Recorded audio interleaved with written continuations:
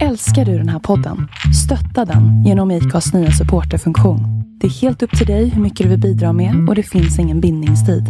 Klicka på länken i poddbeskrivningen för att visa din uppskattning och stötta podden. Selling a little or a lot? Shopify helps you do your thing however you cha-ching. Shopify is the global commerce platform that helps you sell at every stage of your business. From the launch your online shop stage to the first real-life store stage, all the way to the did we just hit a million orders stage. Shopify is there to help you grow. Shopify helps you turn browsers into buyers with the internet's best converting checkout. 36% better on average compared to other leading commerce platforms. Because businesses that grow, grow with Shopify. Get a $1 per month trial period at shopify.com/work. Shopify.com/work. When you're ready to pop the question, the last thing you want to do is second-guess the ring. At BlueNile.com, you can design a one-of-a-kind ring with the ease and convenience of shopping online. Choose your diamond and setting. When you find the one, you'll get it delivered right to your door. Go to BlueNile.com and use promo code LISTEN to get $50 off your purchase of $500 or more. That's code LISTEN at BlueNile.com for $50 off your purchase. BlueNile.com, code LISTEN.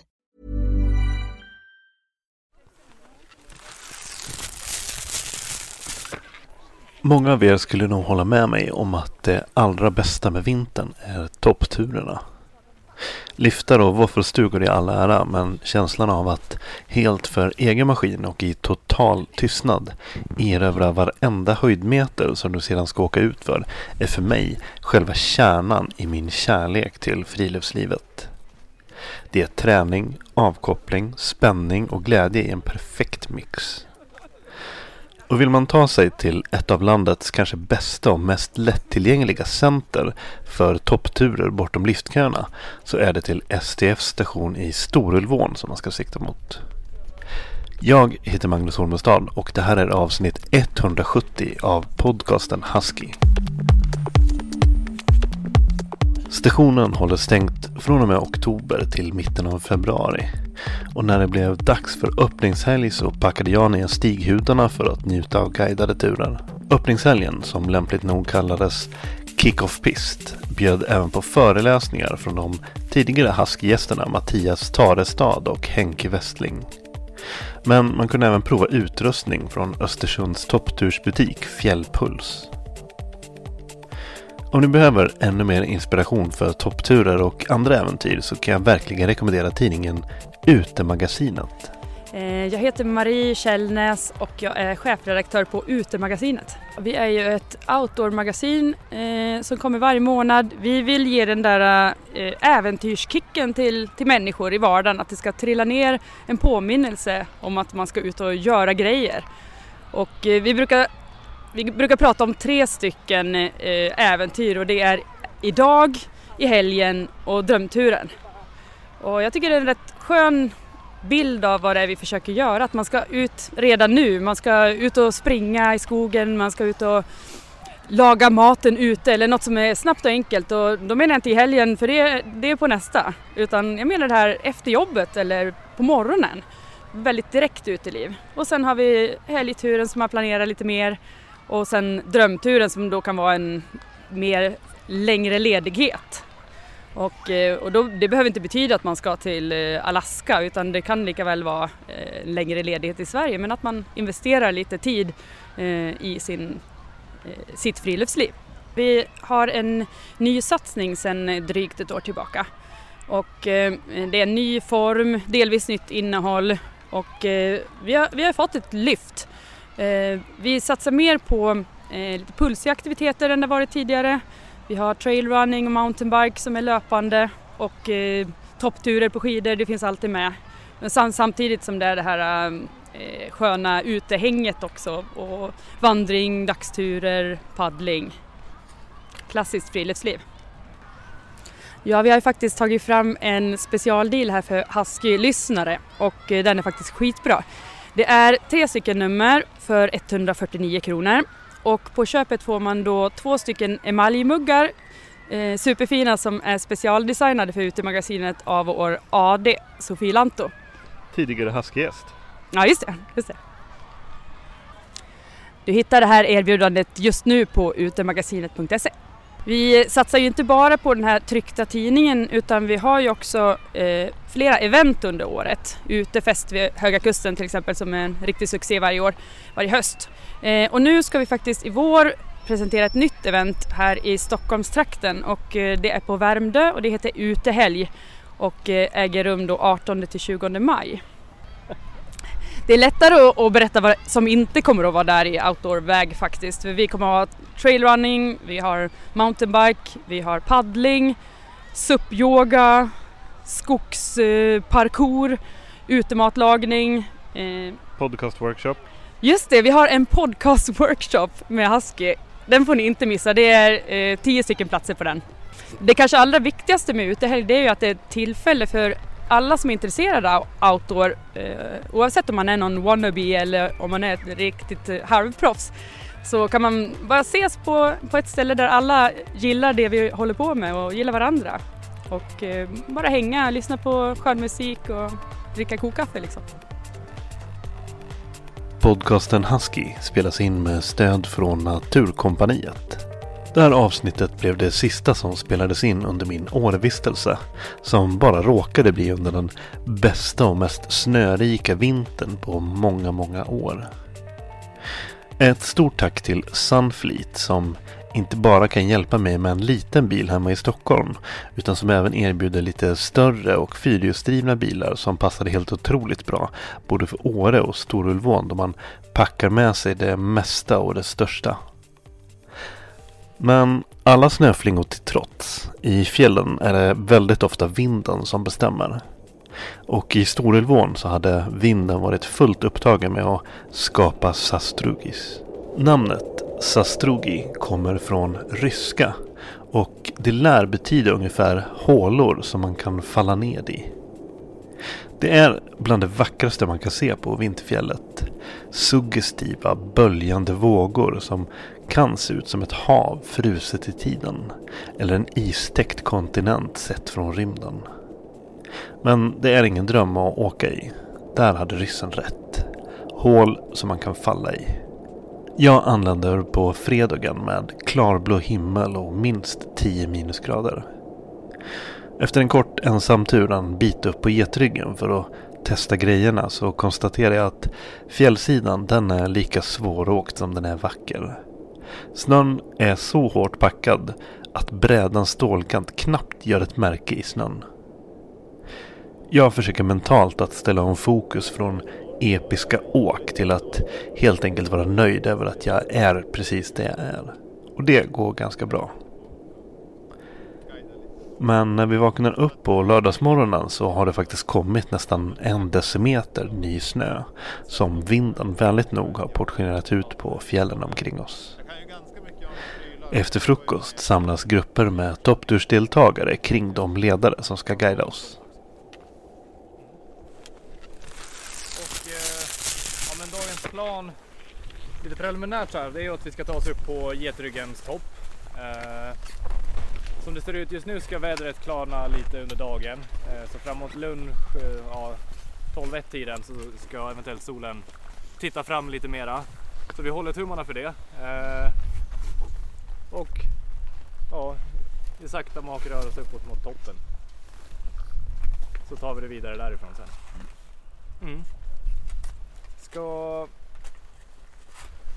Vill du göra transceiver-check så kan jag åka först och så får resten komma efter så hamnar vi som vi ska. Vi kollar av våra transceivers, vi bildar ett led och ger oss av upp på getryggen. Nattens snöfall har mjukat upp den skoningslöst hårda ytan under oss och dagen kommer att bjuda på några fantastiska svängar. Uppe på getryggen berättar guiden Joakim lite om området. Är ni intresserade av lite historia överlag härifrån? Orkar ni med det? Ja, vet ni hur länge man har varit, eller turister har kommit hit i Jämtlandsfjällen? Och det sa de ju förra året. Exakt. Ja, men sen slutet av 1800-talet har väl turister liksom färdas hit. Och 1882 då byggdes järnvägen klar till Storlien. Och det gjorde det då väldigt enkelt för folk att åka upp från Stockholm eller och sen vidare från Sundsvall hit över. Och då hoppar man av i Åre, On, Enafors eller Storlien då. Och de som reste hit kallades för blomsterherrar och luftgäster. Och vissa hade fått liksom, sagt från läkaren att du måste åka upp till Jämtland och andas frisk luft. Och andra var bara intresserade av flora och fauna. Så det är väl de liksom första typen av gäster som kom hit. Och 1885 då bildades STF, alltså Svenska turistföreningen. Och då var det ett gäng biologstudenter i Uppsala som ville göra det enklare för svenskarna att upptäcka sitt land. Och man gjorde det med mottot "Känn ditt land".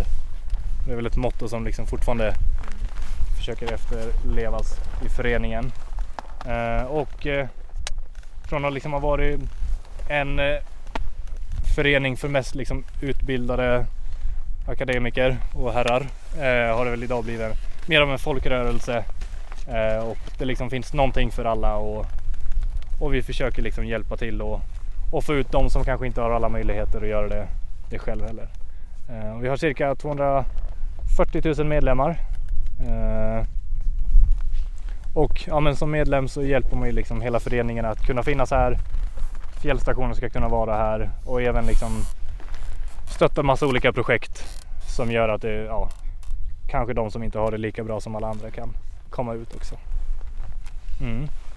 Men tillbaka till 1882 där någonstans.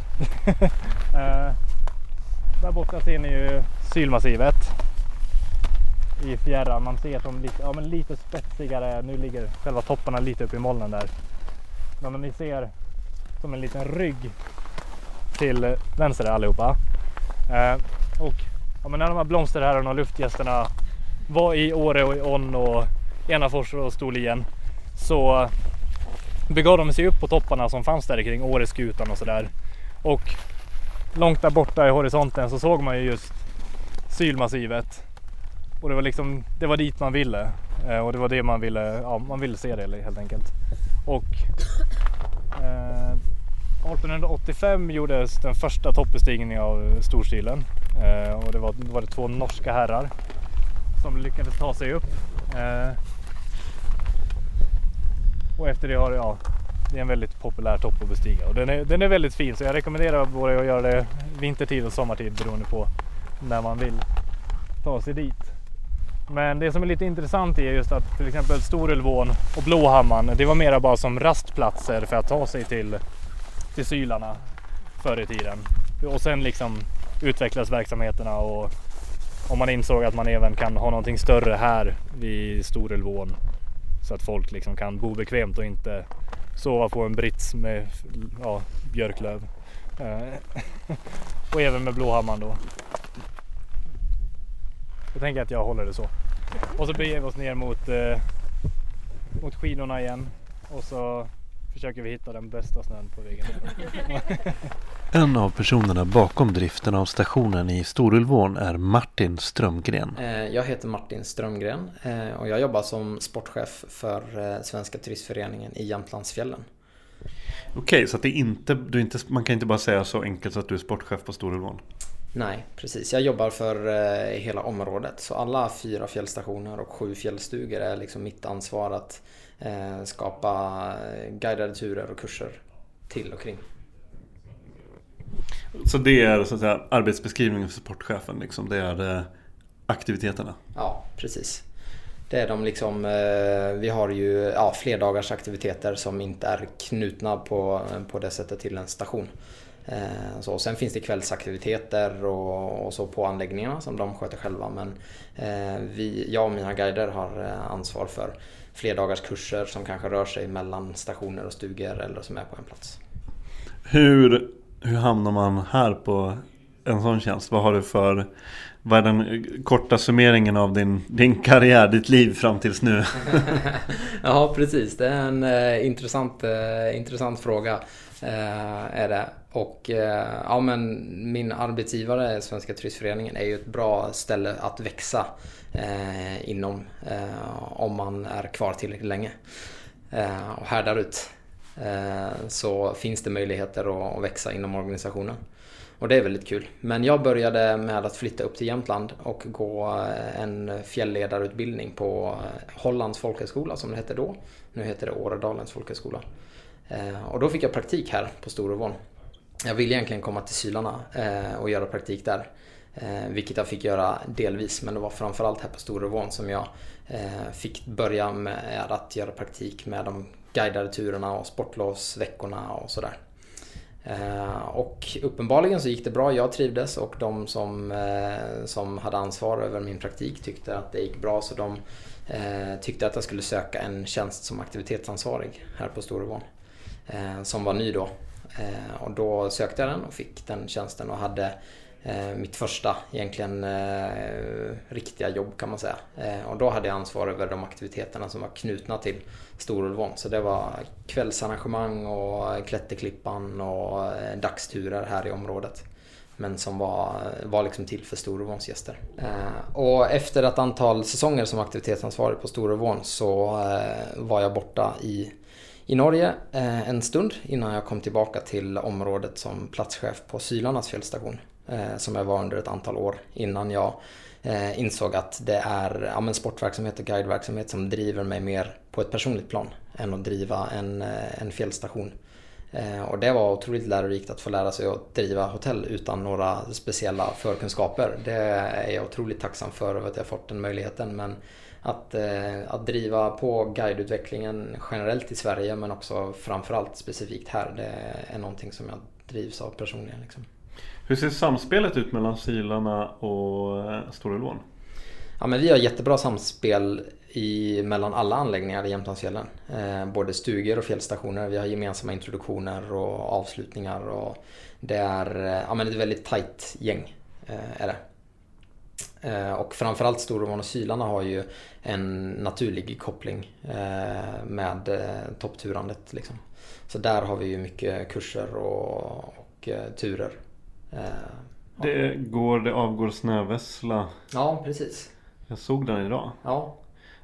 Hur ser schemat ut för den ungefär? Hur ofta går den? Är det vid behov? Nej, den går en gång på förmiddagen upp till Sylarna och sen så går den tillbaka efter lunch. Så det är en transport upp och en transport ner. Dagligdags. Det kan variera lite grann på säsong. I början på säsongen så är det inte varje dag.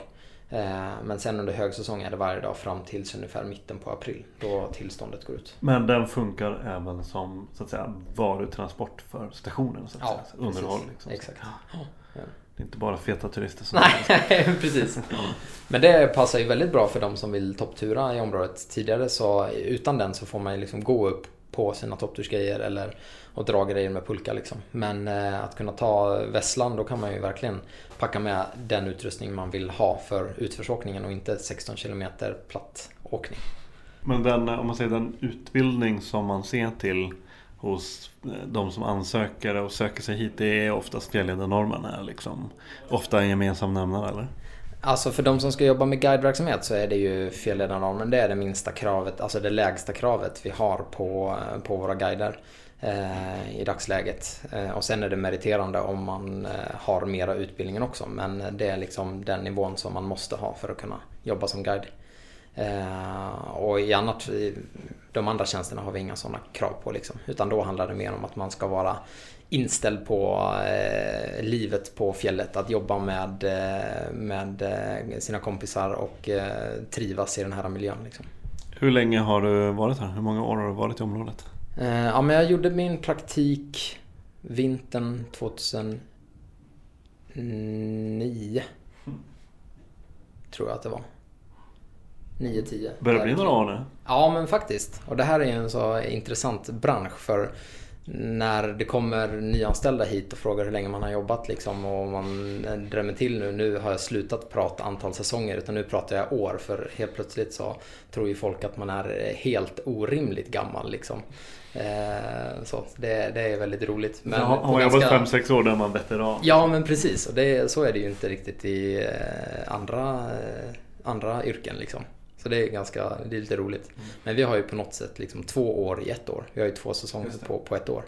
Så ja. Det här är en ganska dum fråga, men så här, hur de skiljer sig åt säsongerna, vintersäsongen mot sommarsäsongen. Om man bortser från att vädret skiljer sig lite, men rent aktivitetsmässigt och tempomässigt och så vidare. Ja, men utifrån det jag jobbar med nu, alltså guideverksamhet och kursverksamhet, då är ju vintern våran högsäsong. Då är det ju väldigt, väldigt stort intresse att ta sig ut på fjället tillsammans med någon som kan. Och den tröskeln är mycket lägre på sommaren, så då har vi mindre att göra. Så på vintern så är vi 7 anställda som jobbar heltid med guideverksamheten. Och på sommaren är vi mellan 7 och 2 kan man säga.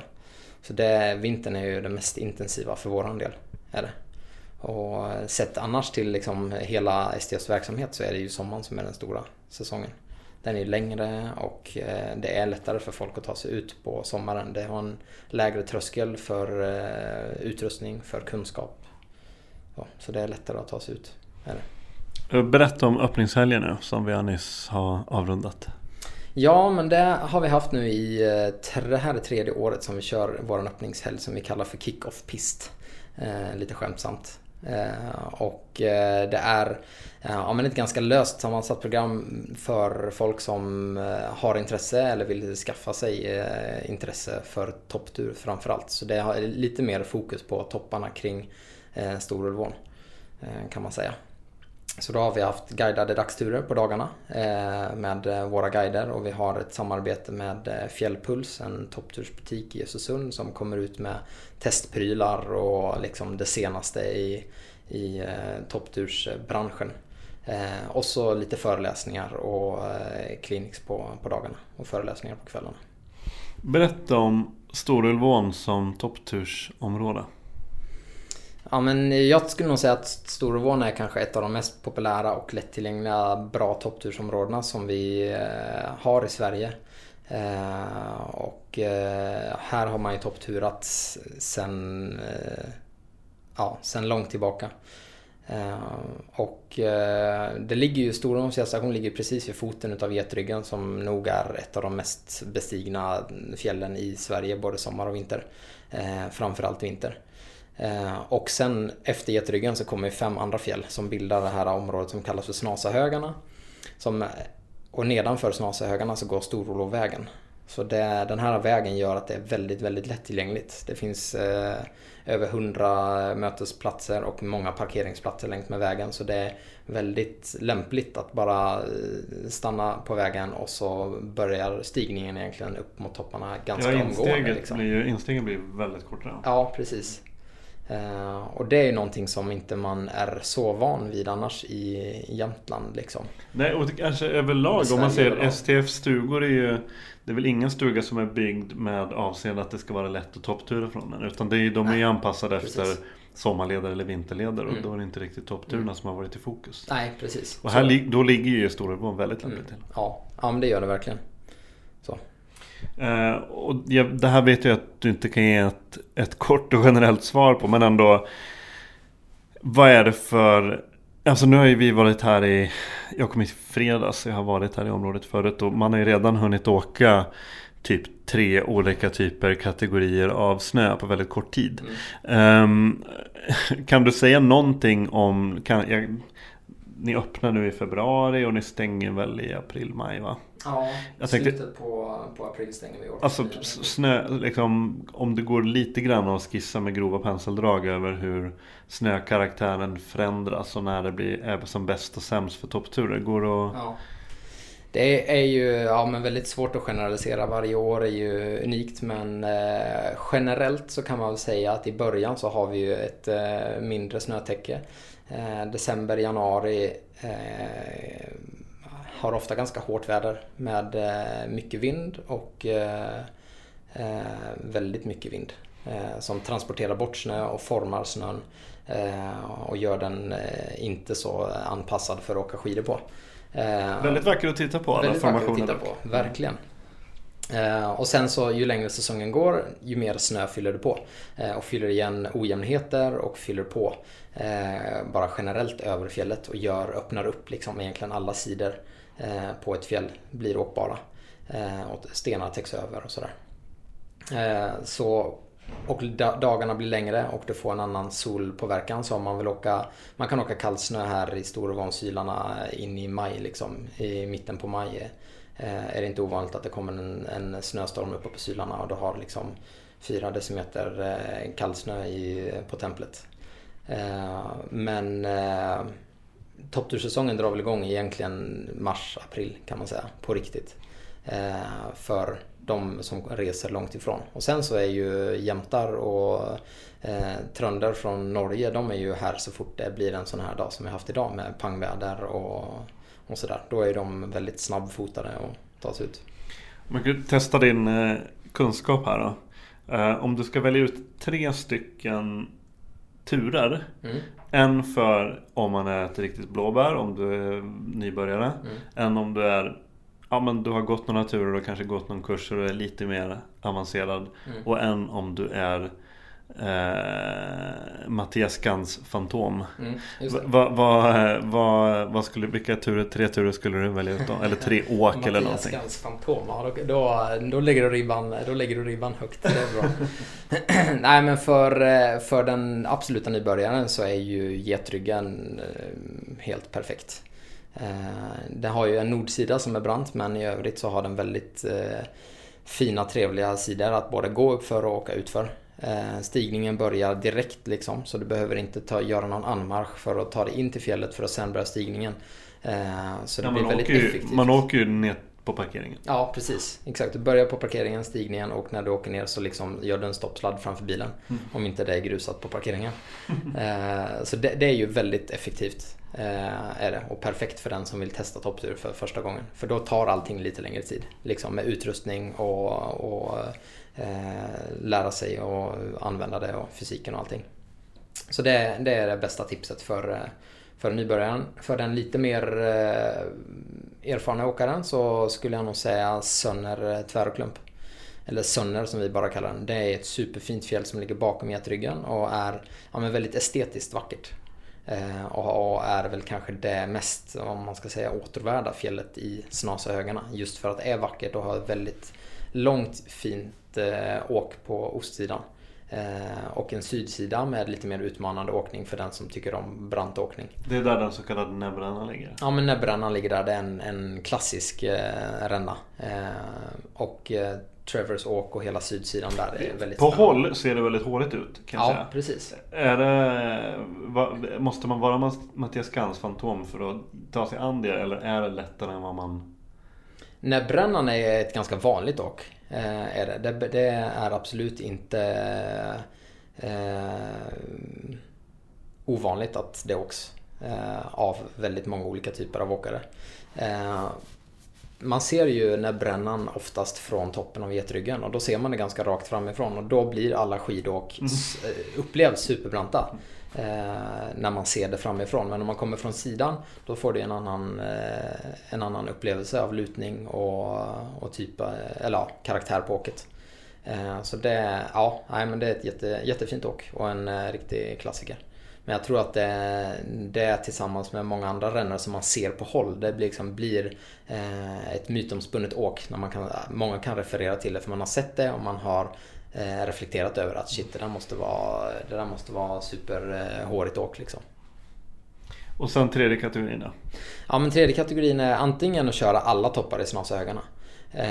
Det finns ju en lite löst sammansatt tävling som heter King and Queen of Sixpack. Som brukar gå i mars-april. Och då ska man upp på alla toppar. Och jag kommer inte ihåg vad rekordtiden ligger på, men det är ju under 3 timmar. Tillbaka till stationen. Så det skulle jag säga. Också en tur som görs mer och mer. Liksom. Det är inte omöjligt att göra en sån lång tur med dagens lätta utrustning utan att vara en fartfantom. Liksom. Annars så skulle jag säga Bunnerfjällen, om man utgår från Storuvån. Västra Bunnerstöten. Det är lite längre tur in, alltså anmarschen. Man ska upp över några fjäll innan man kommer upp dit. Och sen där finns det väldigt mycket stor fin åkning. Men det är fortfarande möjligt att göra på en dag? Ja, absolut. Men tidig start? Så att ja, precis. Det är en hel dag liksom. En sak som jag har tänkt på, som jag pratade med fjällpulsmänniskorna igår kväll över middagen. För jag har varit där några gånger i alla fall vintertid. Men nu är det kanske lite speciellt eftersom det är den här kick-off-pist-helgen. Men är det bara inbildning eller börjar topptursfolket, om inte bli majoritet, men åtminstone på riktigt utmana turmänniskorna? Alltså de som så att säga går, jag höll på att säga bara, jag menar inte bara, men de som går på turskidor. Ja, en klassiska vinterfriluftslivet. Ja, men vissa perioder så absolut. Nu i helgen kan man säga i våran uthyrning här nere så har vi ju nästan uteslutande hyrt ut randonnée utrustning, topptursutrustning. Men sett över året så är det fortfarande mest turåkare och turåkning. Det är liksom den stora ryggraden av vinterfriluftslivet. Det är ju vandraren på sommaren. Kontra löparen kan man säga på sommaren.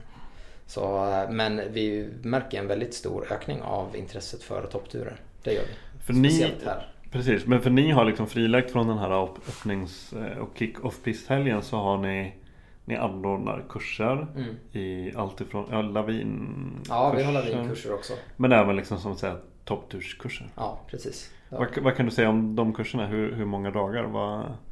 Ja, men våran mest sålda kurs, det är ju en topptur grundkurs. Den är 3 dagar och är här på Storuvån.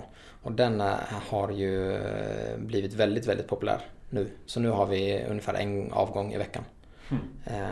Så den är superpopulär. Och sen så har vi, efter det så kommer det en topptur fortsättningskurs. Den är på Sylarna i 4 dagar. Och det är liksom en påbyggnad på grundkursen för den som vill lära sig hantera brantare terräng och verkligen bli en mer självständig toppturare liksom. Så. Och sen har vi kurser i vanlig turåkning och fjällkunskap, att bo ute i tält och navigera och färdas på fjället, och en del längre turer, Jämtlandstriangeln såklart, men också att skida från Storuvån till Ramenberget eller in i Norge och besöka de norska stationerna och tillbaka. Så vi har en ganska brett spektrum av aktiviteter och kurser. Det är söndag och vi har precis avrundat öppningshelgen och nu har en hel vintersäsong framför dig. Vad har du för planer och tankar och känslor inför säsongen? Ja, men det är alltid väldigt roligt att få kicka igång en ny säsong. Man har ju lagt hela mellansäsongen på att förbereda det här. Så det är ju också väldigt givande att jobba med just med säsongsverksamheten. För då får du ju 2 gånger varje år få starta på i princip ny kula liksom. Så det är väldigt lätt generellt väldigt lätt att göra förändringar utefter lärdomar man har haft under den säsongen som precis avslutats, om du förstår vad jag menar. Så det är ju väldigt inspirerande. Man kan göra mycket och förändra saker. Så det är ju väldigt roligt. Så det är väl det som är mest spännande, att se liksom hur planeringen och förväntningarna ska uppfyllas under säsongen. Och så hoppas jag såklart på att det har ju varit en väldigt bra försäsong i Jämtland, att den ska fortsätta vara så här bra. Och att all snö inte ska blåsa bort. Nej, precis. Att det bara ska snöa på nätterna, vindstilla och sen bluebird på dagarna, liksom blå himmel, strålande sol. Som det är idag. Ja, men som det är en idag. Fantastisk dag. Ja, precis. Lite sånt, om vi kan jobba in det, få något system på det, så hade det varit perfekt. Hey, it's Paige DeSorbo from Giggly Squad. High quality fashion without the price tag. Say hello to Quince. I'm snagging high-end essentials like cozy cashmere sweaters, sleek leather jackets, fine jewelry, and so much more. With Quince being 50 to 80% less than similar brands. And they partner with factories that prioritize safe, ethical, and responsible manufacturing. I love that. Luxury quality within reach. Go to quince.com/style to get free shipping and 365-day returns on your next order. Quince.com/style. Many of us have those stubborn pounds that seem impossible to lose, no matter how good we eat or how hard we work out. My solution is PlushCare. PlushCare is a leading telehealth provider with doctors who are there for you day and night to partner with you in your weight loss journey. They can prescribe FDA-approved weight loss medications like Wegovy and Zepbound for those who qualify. Plus, they accept most insurance plans. To get started, visit plushcare.com/weightloss. That's plushcare.com/weightloss. Even when we're on a budget, we still deserve nice things. Quince is a place to scoop up stunning high-end goods for 50 to 80% less than similar brands. They have buttery soft cashmere sweaters starting at $50, luxurious Italian leather bags, and so much more. Plus, Quince only works with factories that use safe, ethical, and responsible manufacturing. Get the high-end goods you'll love without the high price tag with Quince. Go to quince.com/style for free shipping and 365-day returns. På söndagen så tar jag det säkra före det osäkra och följer med en grupp som ska köra skogsåkning på andra sidan floden Handölan på ett mindre fjäll som heter Mjekcheburentjacke, som på samiska ska betyda ungefär fjället utan snö. Lyckligtvis så stämmer inte det idag. Vi åker orörd lössnö under vindstilla solsken hela förmiddagen. Berätta vad du ser omkring dig. Jag ser vackra, glada människor som njuter av solen mitt på Handölan. Och vad gör du här då? Jag är här för toppturshelg, kick-off. Hur har det varit? Det har varit jättebra. Jättehärligt. Jättebra guider. Beskriv, det är bara för att guiden står bredvid som du måste säga det. Nej, gud, jag är alltid ärlig. Nej, men det har varit jättebra. Det har varit en fin helg med avsluta med bästa dagen med sol. Jag tycker det har varit toppen. Alldeles lagom liksom svårighetsgrad på toppturerna. Hur ser din rutin ut när det gäller toppturer? Du rör dig som en katt bland fjällbjörkarna. Okej, tack. Upp eller ner? Nej, men hur är du en topptursmänniska? Jag har varit det. Jag har gått mycket förr, men nu har jag inte gjort det på 2 vintrar. Så det är perfekt att komma en sån här uppstartshelg. Liksom. Komma igång lite försiktigt, tycker jag. Mm. Det står Saltolokta på din massa. Du vistas mycket i fjällen, året runt eller? Nej, inte nu längre. Tidigare har jag varit mycket. Men nu är min ambition att komma tillbaks. Då är det perfekt att komma hit och fräscha upp allting. Ja, verkligen. Kan du rekommendera det? Har du egna grejer eller har du passat på att testa andra? Bara egna grejer. Väldigt kräsen. Om du skulle sälja in, vad är hisspitchen för toppturslivet? Att det är väldigt socialt, tycker jag. Jag tycker att man får träffa trevliga människor, vara utomhus, känna sig frisk och stark. Det är faktiskt en kombination av det, för man kan ju, när man går på ledet upp så kan man vara knipa om man vill och bara gå omkring i sin egen lilla bubbla. Ja. Eller så kan man börja prata och så. Ja, och det är det som är så skönt att man kan välja. Känner man för att vara tyst 20 minuter så är det okej att gå lite bakom eller framför. Sen kan man socialisera. Har du någon annan så här, drömtur, megatur som du har gjort som du verkligen minns särskilt? Nej, jag är mer fokuserad på vem jag har gått med. Att det har varit ett kul gäng. Ja. Inga stora äventyrsplaner.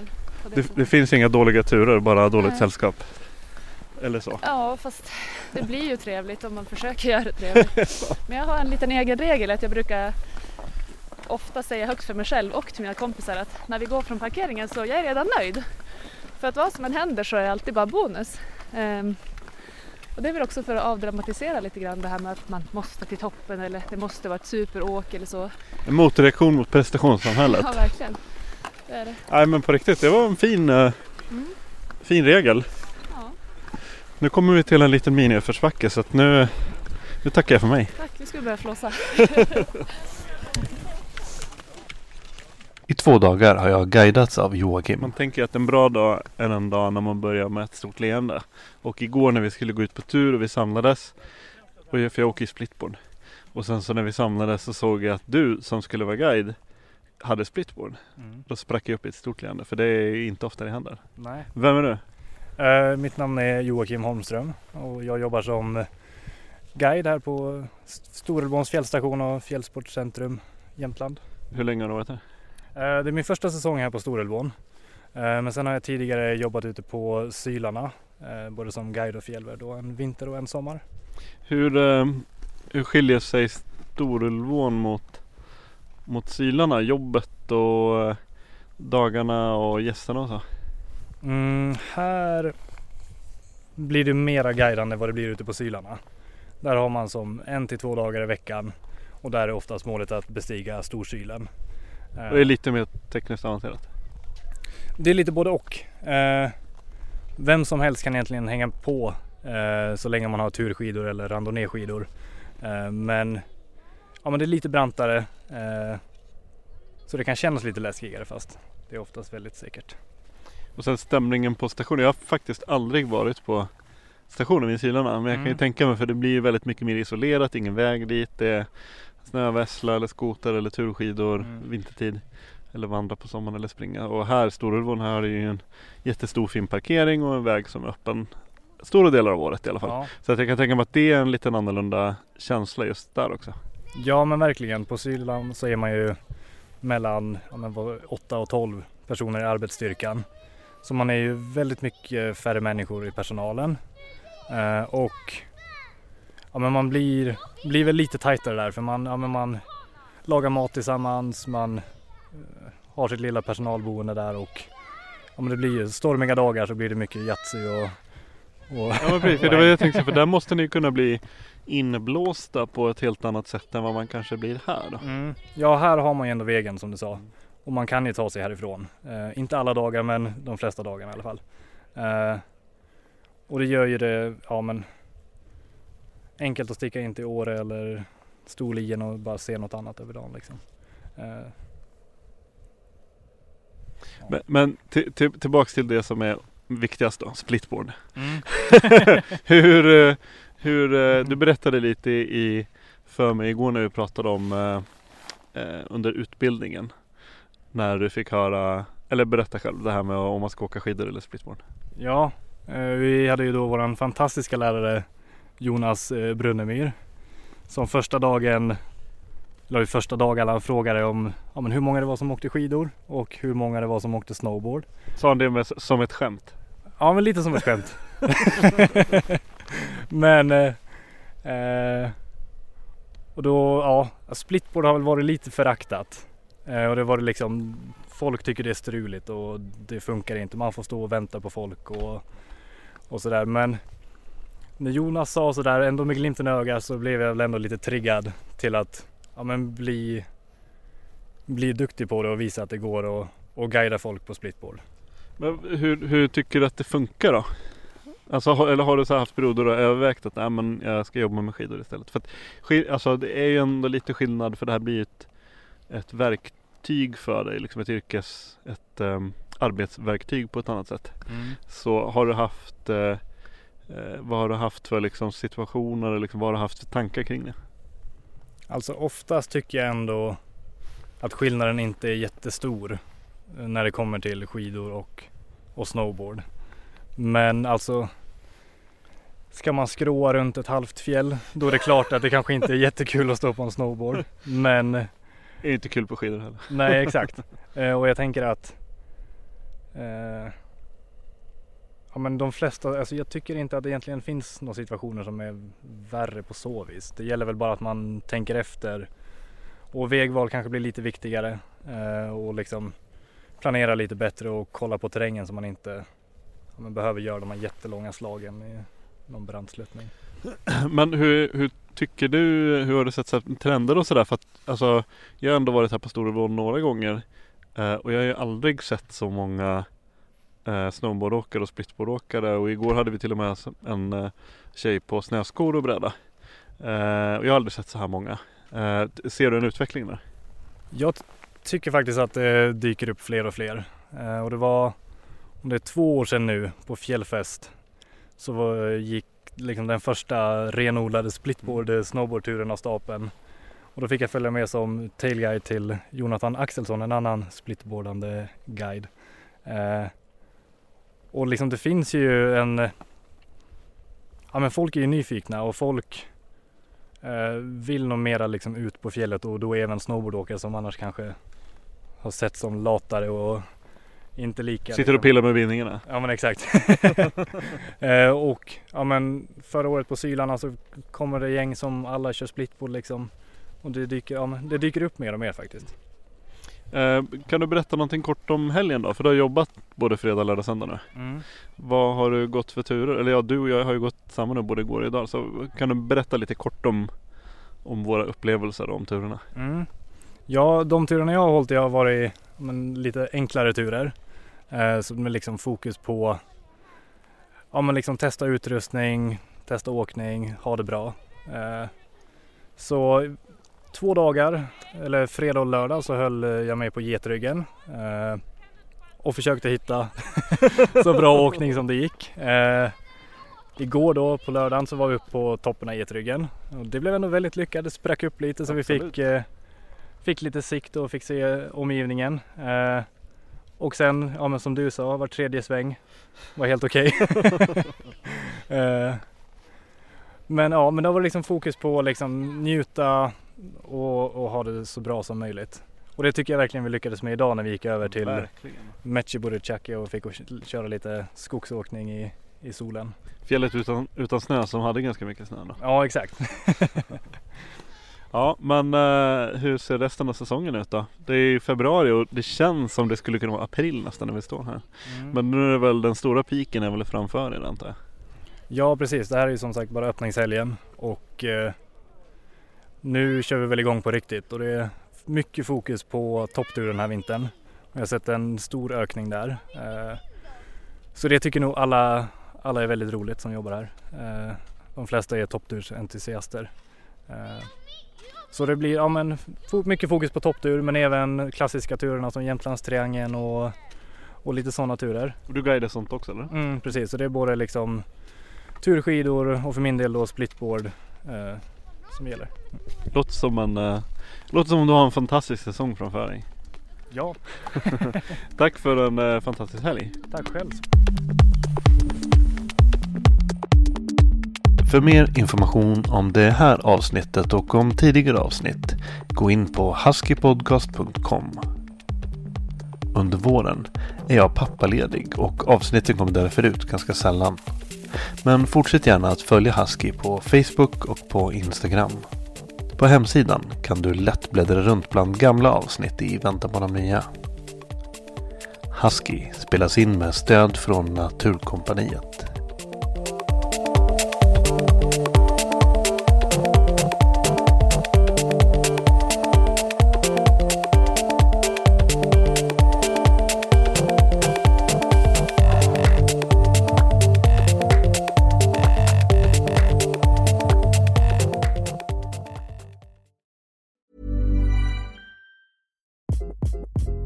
Hi, this is Craig Robinson from Ways to Win, and support for this podcast comes from Invesco QQQ, the official ETF of the NCAA. The future isn't scary. Not realizing its potential, however, could be. Just like on the recruiting trail, I've seen potential come in many forms as a coach. Learn more at Invesco.com/QQQ. Let's rethink possibility. Invesco Distributors, Inc. Normally, being a little extra might be a bit much, but not when it comes to healthcare. That's why United Healthcare's Health Protector Guard fixed indemnity insurance plans, underwritten by Golden Rule Insurance Company, supplement your primary plan so you manage out-of-pocket costs. Learn more at UH1.com.